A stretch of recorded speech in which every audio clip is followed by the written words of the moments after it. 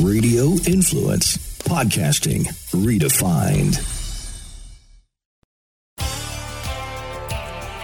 Hey gang, Captain Mike Anderson here, the Real Animals podcast presented by Contender Boats. This week's podcast, I'm having a great conversation with my good friend, Captain Brian Pounds. He's of Southern Fishing Charters over there on the Space Coast, Indian River, Mosquito Lagoon guy. He's become a really, really great friend of mine here over the last couple of years, and really, really enjoy talking to him. So I hope you guys enjoy it as much as I did. Joining me here on the line, my very good friend, Captain Brian Pounds, Southern Fishing Charters. He is one of my go-to guys there on the east coast of Florida, Indian River Lagoon, Mosquito Lagoon, as well as he does some stuff there off Cape Canaveral and Cocoa Beach. Brian, you had the boat on the water today, huh? Breaking her in? Yes, sir. Finally. This has been long overdue trying to have a boat built, but you know how it works out. But it never works out when it wants to. But finally got on the water today. Got her broke in and getting ready to burn the water up over here. Tell me what the new toy is. You got to tell me what it is.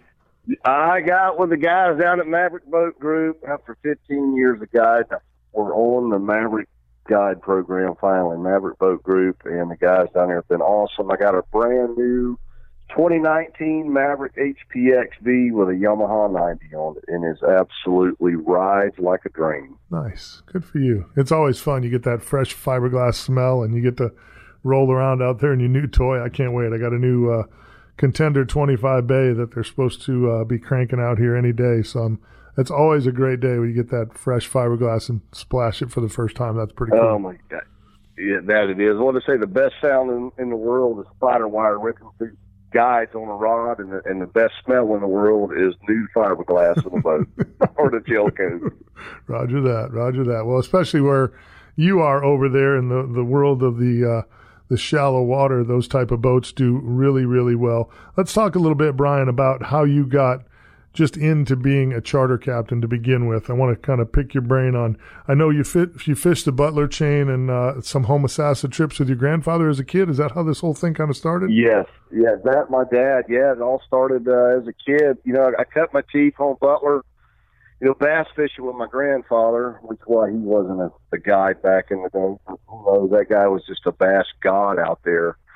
And my grandmother wanted a condo at the beach on the summer and this, that, and the other, which she got one. And then, I kind of stayed with my grandparents, being on the lake and at the beach in the summertime. We were out of school, and my family would get together on the weekends. And then my dad and I started, my dad fished Mosquito Lagoon way before I was even thought about. But, then I came along and we started fishing over there as a kid. And, bass fishing was kind of my thing. But, being stuck in freshwater, you get the opportunity to go fish in salt. That's always like a treat, and that's what my dad and I would do just about every weekend. And I had a feel for it. I loved it. I love trout. I love redfish. I can think back catching, the big thing back in the day was trout, all trout. Catch a couple hundred trout using little small trout grubs. But if you were to catch a redfish, thinking back, my dad would cut the line because a red was a trash fish. Nobody wanted them. I've heard that before from other guides around Florida who said the same thing, which to me makes no sense, but, Yeah. It's crazy. And, what's the old saying? Paul Perdome's the one the guy who made the redfish famous. Right, no doubt. No doubt. But, yeah, and just, growing up in the family business, there's just too many chiefs and not enough Indians and this and that and other. And there was always that love of fishing. And one day I just said, I'm going to get my captain's license. So here you are. That was 15 years ago, and here I am doing it for a living. I was going to say, you've made it. The office life was not for me. You've made it over that hump. And I'm not sure exactly what the dates are, but, it's once you get into that third renewal, I think, and you renew your captain's license every 5 years. So once you slide into that, headed for year 15, somewhere right there, 10 to 15 years, you should have, if you can make it that long, you've got a shot to make it. It also means you're tough and crazy, probably a little of all that as well, to do it quite that long.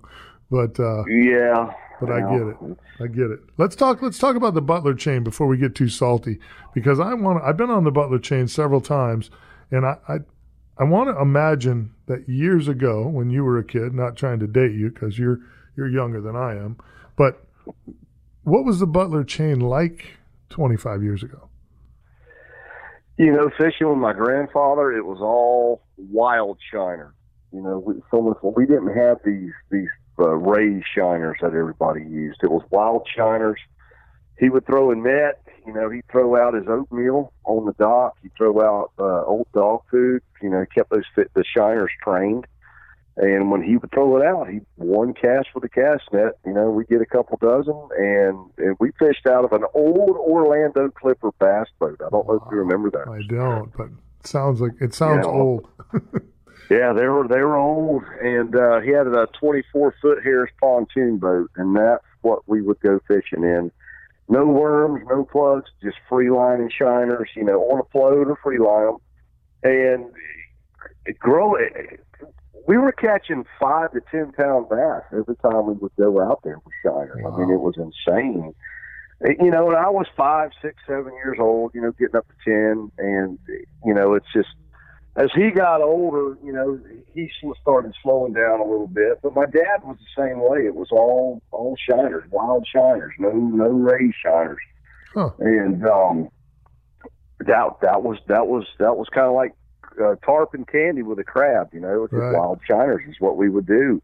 As time changed, then it went to the plugs and then rubber worm fishing. But I noticed over the years of fishing on Butler, getting older, that the bass seemed to start getting smaller.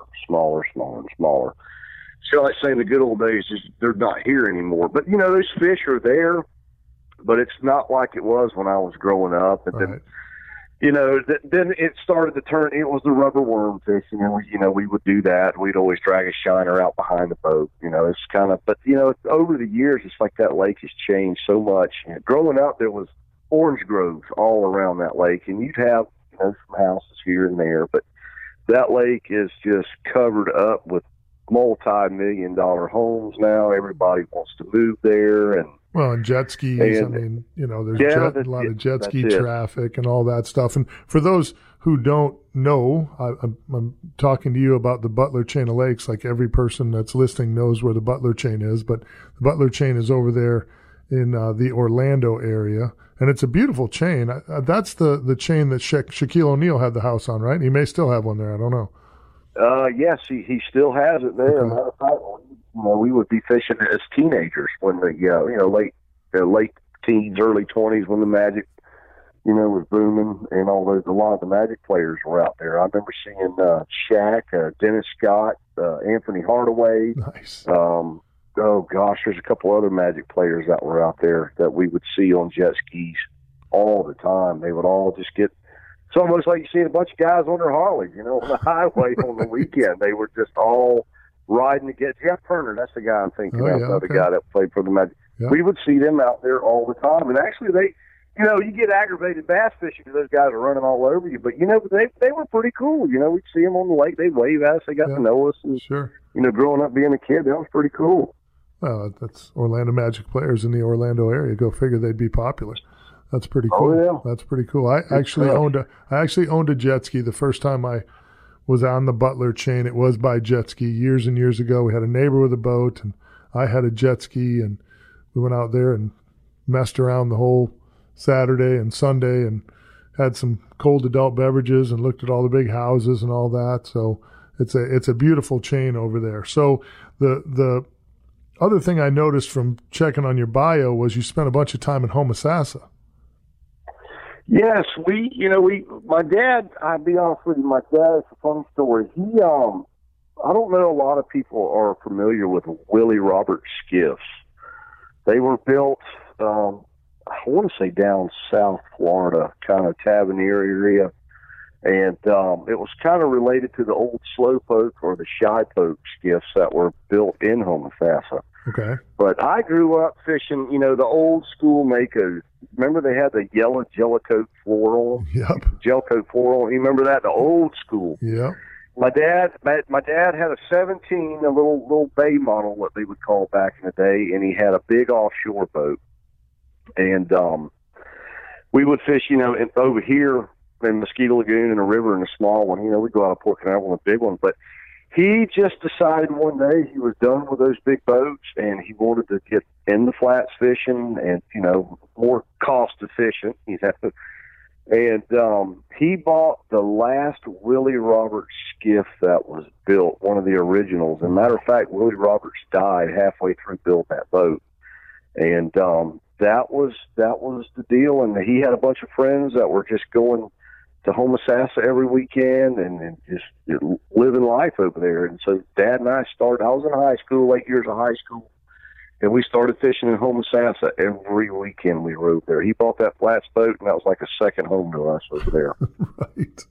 I get it. Well, it sounds like a blessed childhood, and I'm not real surprised that you would gravitate yourself to that to make a living as an adult. Growing up bass fishing there with your grandfather and your father, and then being able to enjoy Homosassa, an area that I can't even imagine. It's spectacular fishing now in Homosassa, Florida, and the Crystal River area, that whole area over there, the Chaz.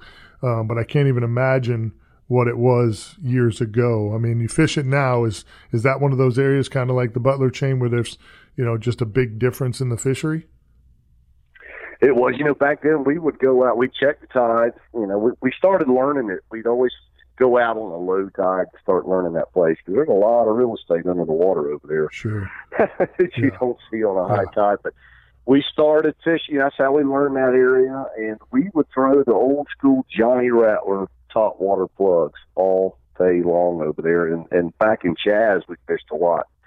And that's it's all top water over there. And Nice. We would just catch redfish till we were just done, ready to go home. It's good times. Yeah, for sure. No doubt. That's super cool. So let's talk a little bit about southern fishing charters. So you fish predominantly Indian River, Mosquito Lagoon area? Yes, mainly northern end of the Indian River and all of Mosquito Lagoon. I'm mainly, like I say, all of Mosquito Lagoon. A lot of people think that Mosquito Lagoon is just one big body of water with not a lot of islands. But once I normally stay south of Oak Hill down to Whale's Tail, close to the launch complex. North there's a lot of islands, oyster bars, that run up toward New Smyrna. But I have focused mainly everything from George's Bar down to the south end, and redfish and trout with black drum is kind of my specialty, is what I kind of stay in. I used to complain for years when I was doing the radio show, and I was still, at the time, I was fishing the Redfish Tournament Trail, and I had Titusville and Jacksonville lumped together in a word I just called the Vills, because the Vills. It's just the Vills. We're headed for the Vills, which means we were either headed for Jacksonville or we were headed for Titusville, and that meant that I was completely out of my comfort zone, because Jacksonville has those 6, 7, 8 foot tides. A little tide moves 4 feet there. So you'd be fishing a creek one night, one afternoon, and catch a bunch of redfish, and then overnight, at some point, there would be zero water in that creek, which would mean all the fish would have to pour back out into the river. And then there's 8 million creeks that all look the same, that all have mullet, that all have oyster bars, that all have. So why necessarily would they come back up this creek? So Jacksonville was always on my list of very tough places to fish. And another place that I really struggled to get dialed in was Titusville. And I think that's because it's so shallow. There's so much shallow water there that I just, it just took me a while to really figure that place out. And I finally did, and I finally took a few checks out of there. But it took me a while to get dialed in to what makes Titusville click. Now, I know you've had some water issues in the lagoon over the last couple of years. What kind of shape is Mosquito Lagoon in today? It's I'm on the fence about it. I remember less than 5 years ago, well, I say more than that, really. 2006 to 2012 were really the hot deal over here. They were fish everywhere. And then we started getting these algae blooms started coming in out of nowhere, and it's right now, it's like, I still don't, everybody wants an answer of why this is happening. You can't argue with Mother Nature, but something is going on. I'm seeing less and less grass out there. I mean, it's starting to come back now. We have a lot of manatees eating the grass, and what grass is left, if you want to go out and do manatee looking, for manatee tours, you just find a grass flat, and there's hundreds of them on there. Nobody really knows what's causing this algae bloom. Number one, there's not as many fish like there used to be when you go out and catch 20 to 40 redfish a trip. You go out there and catch 10 to 15 right now, you've had a stellar day. And, there's those days you can catch 20 to 25 trying to stay on that school. Flats fishing is just a big craze over here, and I think there's just more and more pressure on these fish while they're not around. Right. The saying is, you go out there and catch, 2 fish a day for a month. I mean, that's what 31 days a month, you catch 2 fish. So you're looking at 62 fish you've taken out of a school, and the school may only be, 100 fish. I mean, and that guy keeps 2 redfish per day. Sure. You're going to wipe out a school in 2 months. And I think that's happening a lot. How many guides are there? I mean, right now in our zone, in the Canal National Seashore, I want to say there's 72 guides, and that stretches, all the way from New Smyrna all the way down to Merritt Island. They put a cap on it a couple of years ago. So the guys who had their permits are grandfathered in, really? and new guys that are getting their captain's license, they have to. Don't hold me to this, but this is the rumor. This is the word that's going around. If you get your captain's license and want to fish in the Merritt Island or Canaveral National Seashore, there's 70 permits. Somebody has to die, or somebody has to give it up, and they put it on a lottery for these new guides to be able to get a permit to fish over here. That's interesting. Wow. Yeah, they put a cap on it, and I want to say they did that. Canaveral National Seashore was handling the lagoon, but now Florida Fish and Wildlife is managing it now. So they've changed entities, who's doing this, and when Florida Fish and Wildlife got in there, that's when they put a cap on it. What does that encompass when you talk about that? What is it that are we talking about the lagoon, or are we talking about the Indian River and that whole stretch up there from the north, including the lagoon? Right. Well, there's certain parts, basically all Mosquito Lagoon, and then there's certain parts in the river that are still part of the national park. I mean, Mosquito Lagoon's a national park, right? Okay. Kind of the same way, down in the Everglades. I don't know how they're managing that down there. I don't know if they put a cap on some of those guys. I don't know either. That's a good question. Right, but when we have a government shutdown, we can't fish. There's guidelines on there. Depends on what part of the government shutdown there is.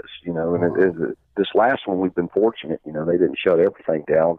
We're still allowed to fish in the lagoon, but yeah, it's all government stuff, and they're putting caps on, and they're really starting to manage the area a lot more. And people getting more involved. As far as the water quality and everything, they're trying to put their finger on it to find out what our issues over here. Well, and are you getting you're getting basically algae blooms that are killing the seagrass, but are we having fish kills at all? I haven't seen any fish kills. Right. It's just the seagrass, and the water turns pea green. Yeah. It's not a red tide. It's just killing the grass beds, and those fish, you find that grass flat. That's where the fish are. Well, there's a couple flats scattered out through the lagoon right now, and if you particularly one flat down south. I mean, there's grass all over it, and you want to go there. It's funny because just off of the grass line or the grass flat, the water is dirty, and you get on top of that grass flat, the water is clean. Well, that grass doing its job. It's kind of funny how that happens. Yeah, exactly. Cleaning it. Sure. Well, and that's probably part of the reason years ago that the lagoon was so fishy because the whole thing was a giant grass flat, so it would stay pretty clean even in windy conditions, right? Sure. Right. That makes a lot of sense. Using that grass was like a big giant filter system for it.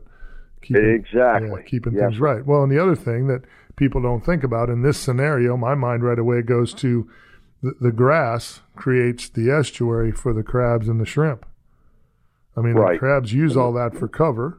The redfish get in there and feed on those crabs. It's exactly. It's like rolling into the parking lot of McDonald's. You're like, ooh, grass flat. Yes. Yeah. So that's interesting. And people don't, people have to understand how important that is to that ecosystem, and how important it'll be to get those grass flats healthy again. Hopefully it's cyclical. We've seen some of that here on Tampa Bay. I remember areas here on Tampa Bay that I fished before I was guiding. In July of 2019 here will be 19 years officially that I've been a charter captain on Tampa Bay. And before I started guiding here, there was some really incredible grass flats where you could always go and catch speckled trout, always. 4 foot of water, 5 foot of water with just beautiful plush grass, all kinds of life in it. And I remember for probably a good 7 or 8 year stretch, that grass was gone. It just left. It was just barren, mud flat. But in the last couple of years, it's come back pretty strong. So hopefully, maybe it's a cycle of some kind, and we'll see a return to that seagrass over there in Lagoon.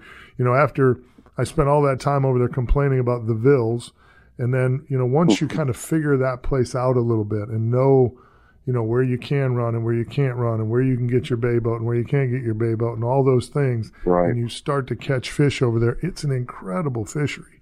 I mean, it's so much fun and so beautiful. And you guys have, those, I don't know how many massive speckled trout I've seen on the north end of that Indian River up there. I've never caught one, which I'm not sure they eat. I think it's a myth. But, there's that every day sometimes.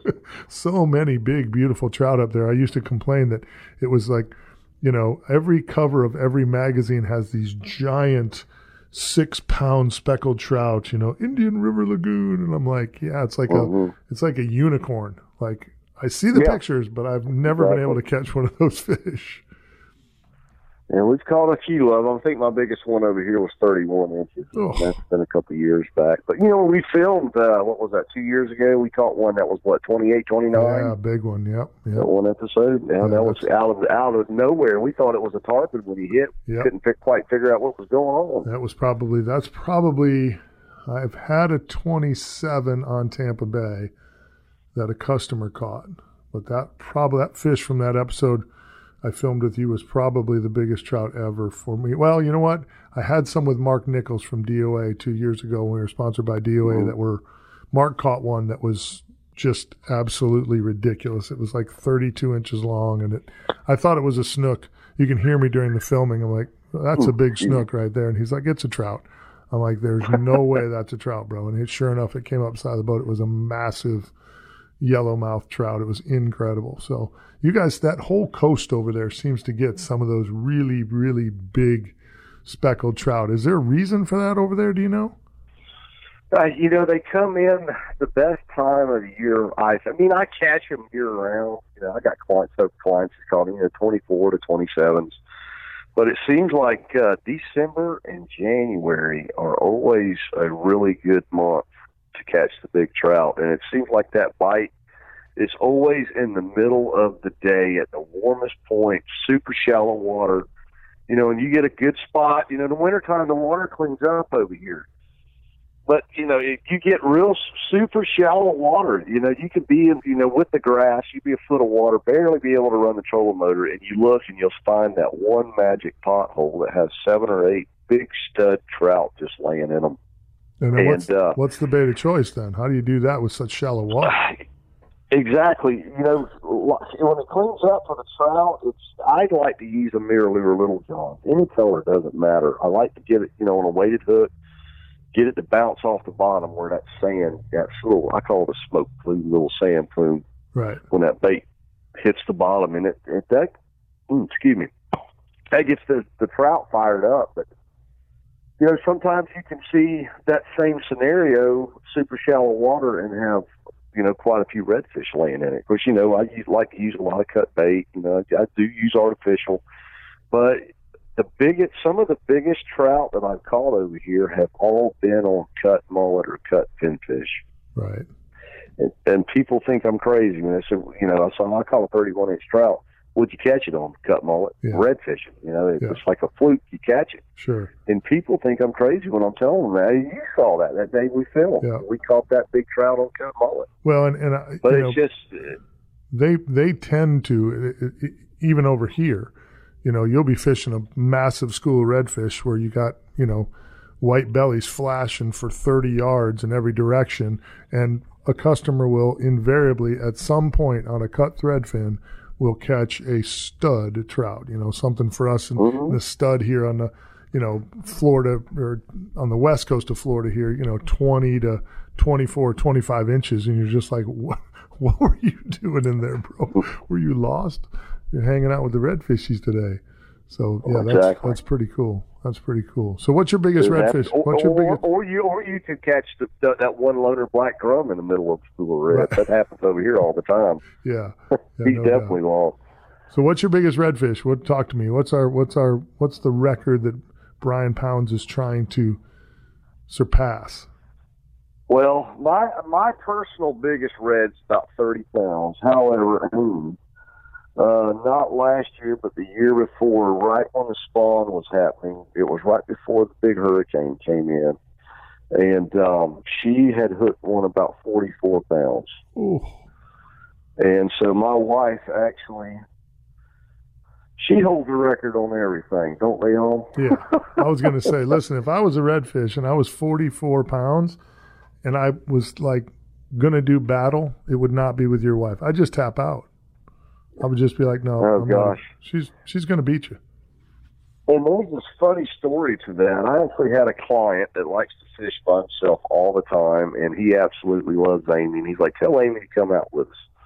So she's kind of out there doing her paparazzi thing with the camera. She just likes to sip on a cold beer and just kind of take everything in. She doesn't like to fish that much, but so he said, let's go up there and see if we can find those big reds. I'd love to see Amy catch one of the breeders. So I'm like, well, let's go up there and check it out. So we went there, just perfect. Like he pulled up in there, and the scenario doesn't get any better. The fish are tailing in front of us. Threw a piece of cut bait out, and I had the handle on the reel on the wrong side. Knowing that when I threw it out, but when you got situations like that, you just want to get the bait in the water. And once the bait's in the water, like, damn it, I should have done something. Yeah, I should have changed this. But anyway, the fish picked it up and took off. I actually set the hook for her. She didn't really know what was getting ready to happen. So in the middle of the fight of that fish, I had to change the handle on the reel. Wow. Oh yeah. So that was a catastrophe right there. So we got it done, got the handle changed, and she fought that fish for about 15 to 20 minutes, and a little longer than what I like to keep them hooked up for. But we got it in and took a couple pictures, and it took two of us to get the fish in the boat. It was so big. It's probably one of the biggest ones I've ever put in the boat, and it was just, my wife caught it, and she's like, I'm retiring now. Yeah.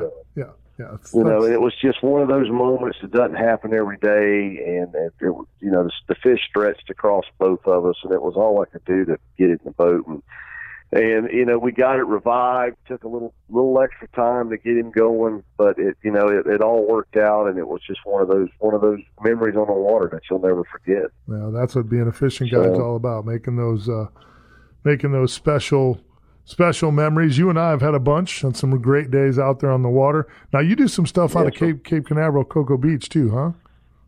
Yeah, we do. We try to target the redfish out there at the Black Drum. This year in January, we had a really good run of redfish. They were thousands of them out there, Mike. When I say thousands, I'm not exaggerating. There were thousands of redfish. The water got real clean. It got right, and a lot of black drum out there. Triple tail are really thick right now on the buoys and floating debris. And I'm waiting for May to get here. And I think it's probably going to be before May. I'm waiting on that tarpon run, the mullet run. and try to catch some of those tarpon, Sure. we got on the beach that are migrating, and I'm really looking forward to that. I'm getting fired up. Yeah, that sounds But cool. I don't do a lot of like offshore. Mainly everything's on the beach. We get the school of jacks. Sometimes we get the kingfish about 3 miles out. We just slow troll plug or fast troll plugs for them. And, tarpon, jacks, black drum reds. That's kind of what we do. We stay inside the land. We don't really go out there too far. But, something a little different certain times of year. It's kind of a seasonal thing. Yeah, it's good to be versatile in what you do. Over here I'm doing snook, redfish, trout, and then kingfish. You're doing kingfish season and permit and tarpon, and it's really, in today's world as a fishing guide, that's kind of what you just have to do to stay in the game. Captain Brian Pounds, Southern Fishing Charters. Phone number is 407-702-3643. You can go to southernfishingchartersfl.com and check him out. One of my very favorite people, Brian. I can't wait to get over there and film with you again. I really appreciate you giving me a little bit of time today to chat with you, and hopefully the listeners will enjoy the insight from one of my favorite people. Thank you, my brother. I appreciate you. Oh, yes, sir. My pleasure. Anytime, Mike. Give me a jingle anytime, sir. I'll do it, brother. Tell your bride I said hello, all right? I will do it. I'll kiss her on the lips for you. Boy, be good, my friend. Talk to you soon. Yes, sir. All right, buddy. Pleasure, buddy. See you, pal. Yes, sir.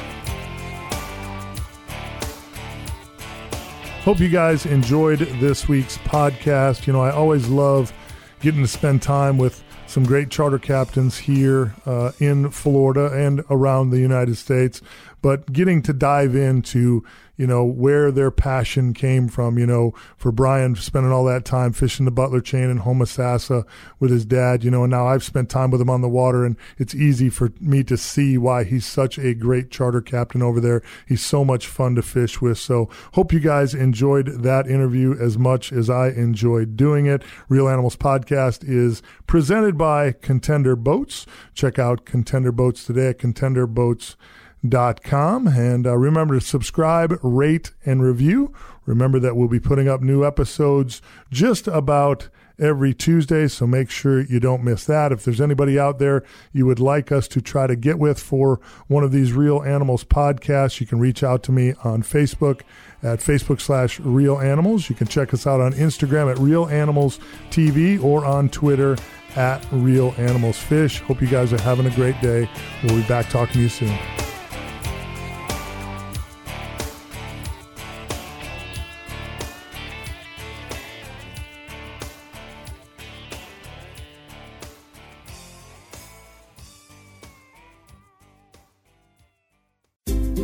This is a Forking Around Town with Tracy Guida quick fix on Radio Influence.